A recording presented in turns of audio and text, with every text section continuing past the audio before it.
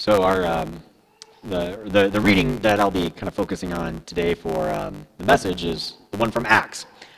And Peter is actually retelling the events that had just actually happened the chapter prior.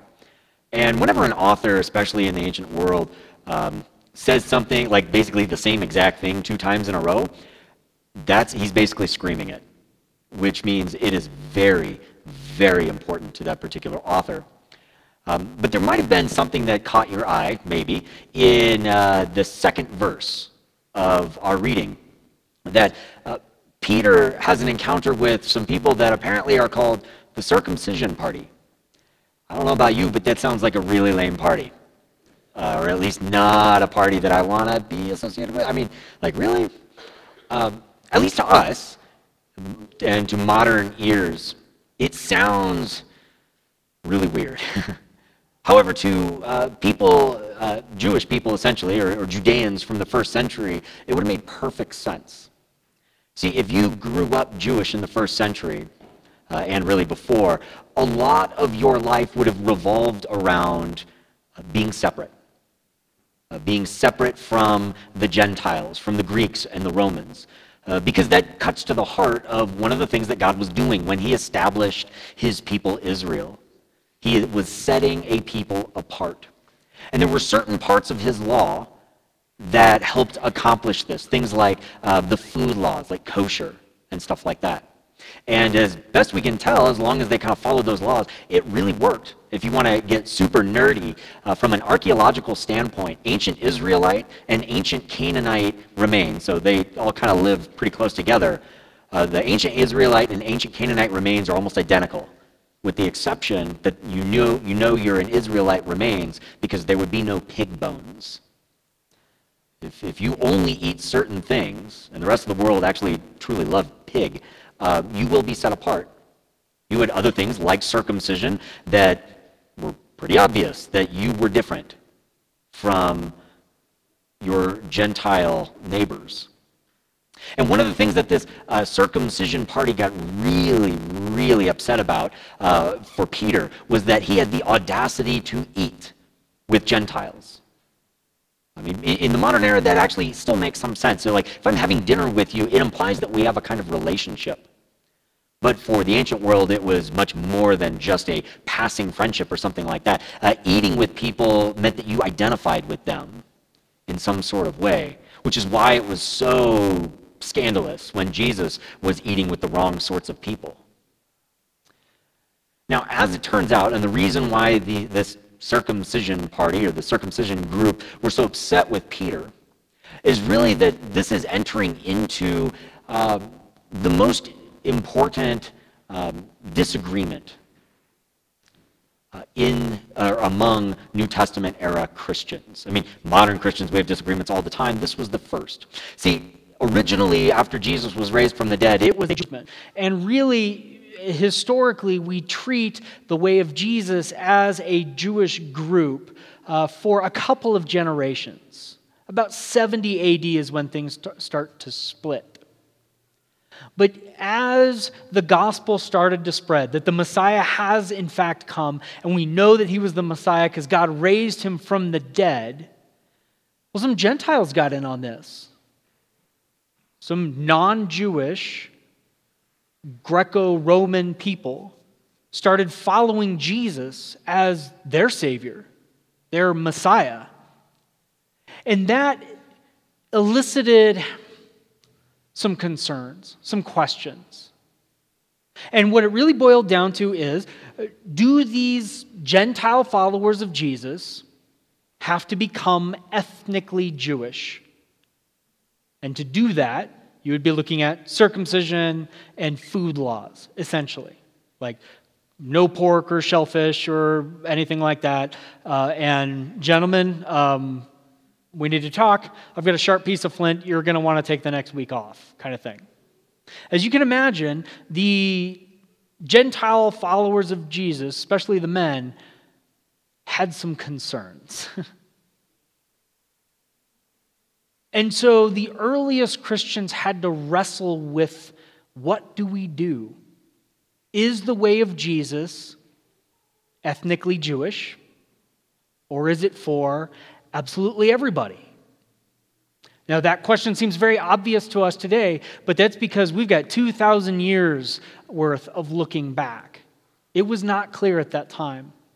One of the things that helped clear it up was what was described in that reading. Peter is sitting on a roof, and he is praying, and he falls into this trance and has a vision. No, I cannot explain what that is talking about. The Holy Spirit does weird things. And he gets this vision, and there's a sheet, and it has all of these animals on it. And he says, "Rise, kill, and eat." And we assume that amongst those animals were animals that were unclean, things like pigs and stuff like that. And Peter, he gives the right response. No, I would never do that. Because he's not supposed to. He knows what God wants of him. But then God says to him, "Do not call unclean what is clean." That signals that something big has just happened. Because the entire history of their people, they've known that those things were unclean. In Jesus, something big happened. Now, of course, it took him 3 times of telling this to Peter. In my imagination, it certainly didn't happen like this, but it would certainly help me. If I were in that position, you open up the sheet and there's all these animals. It's like, Peter, trust me. There's a thing called bacon, lobsters, crab, oysters. You're going to love it. Now, immediately after this, a Gentile comes knocking, looking for Peter. And Peter follows him, and he proclaims Jesus, and he and his whole household are baptized that day, believing in Jesus. And it broke the minds of the earliest church, because suddenly, apart from the covenant with Israel, people are now following this rabbi from Galilee who died a horrendous death, and then through whom God defeated death by raising him from the dead. Now, this is huge, and it had ramifications that have reverberated throughout our 2,000-year history as followers of Jesus. Because it turned out that the way of Jesus, the sacrifice of Jesus, as he gave his life for the sins of humanity, and God defeated death by raising him from the dead, and he walked out of that tomb 3 days later, it meant that what Jesus accomplished was actually for everybody. That was not a given in Jesus' moment and in his day. But it turned out that the way of Jesus is for everybody. And what it has developed is the most diverse movement in human history. It started with deep unease and division between those who were Jewish and following Jesus and these Gentiles who were just trying to figure out what it meant to follow him. Let me give you an example of how hard this would have been. Imagine that moving into Albuquerque were refugees/immigrants, or however you want to say it, of people who had formerly been associated with like ISIS or something like that. And I realize we have a bunch of government workers here and military, and I realize that plenty of you would say, well, that wouldn't happen for this, that, or national security, or whatever. That's where the metaphor breaks down, and just ignore that part. All metaphors break down at some point. But imagine this group of people who had formerly been associated with ISIS, or the Taliban, or whatever, come to Albuquerque. They find Jesus, or realistically, Jesus finds them. And they decide that Christ Lutheran Church is going to be their church home. That would be amazing. That would be incredible. It would be a miracle. It would be, honestly, one of the coolest things of my career. It would be so powerful. But let's not kid ourselves. and how difficult that would be for everybody trying to get along. That is what the earliest church, the church from the book of Acts, went through. They had to figure it out. And what they figured out is that Jesus is not just the Messiah for certain ethnic bounds, but rather he's for everybody. And as the church took that to heart and started proclaiming Jesus to absolutely everybody, as I said, it created the most interesting, wild, and diverse group of people and movement that this world has ever seen. I'll give you a small example from our sort of weird Lutheran world. Like, Lutherans love to break apart. We fight a lot. We need to take Acts a little more seriously, I think. But in our Lutheran denomination, there are about somewhere between 2 and 2.5 million people in the U.S. So we're a small denomination. We're definitely not the smallest. There are 7.5 million Lutherans in Madagascar. That's diverse. I would challenge you to find a language group in which the Bible has not been translated. Throughout history and throughout the world, as it turns out, the good news is for everybody. That God sent His Son to die in our place, winning us our forgiveness. And not only that, but sealing it by raising Jesus from the dead. And when Jesus walked out of that tomb 3 days later, new life, resurrection life, renewal broke into a world that was incredibly broken and in desperate need. And this gospel, this Jesus, is for everybody. There is a place at the table of God open for everyone. Now, I think, I'm not sure, but I think there are like 2 reactions that can happen from this kind of message.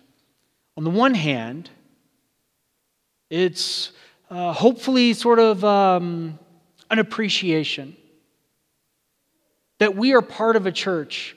I hesitate to call it an institution, and frankly, the word movement seems too small. But this thing of new creation breaking into our world, it is 2,000 years old, and it is flourishing all over the world. Not necessarily in the modern West, like in Europe and the U.S. We're kind of having a moment, but it is thriving elsewhere. And you are part of this thing that has gathered broken people just like you in every language and color and origin under the banner of Jesus our Savior. You are part of that. The reason why I chose this particular reading is that in our first service we confirmed a couple of kids who have gone through catechism, and they have stood up and they have said, "This is my faith." And in this service we get to celebrate another little one joining the kingdom. There's another reaction that I suspect not everybody, but it can happen. Where when I start using words or phrases like, there's a place for everybody at God's table. Everybody is welcome. The kingdom of God is open to everybody. Jesus died and invites everybody and seeks everybody to come and join and be a part of His church and His kingdom. That maybe in the back of our heads, some of us, we might start thinking, that's great, that's true, but not them. Or not those people. But those over there, they need to shape up first. Or sure, God's house is open for them, but first they need to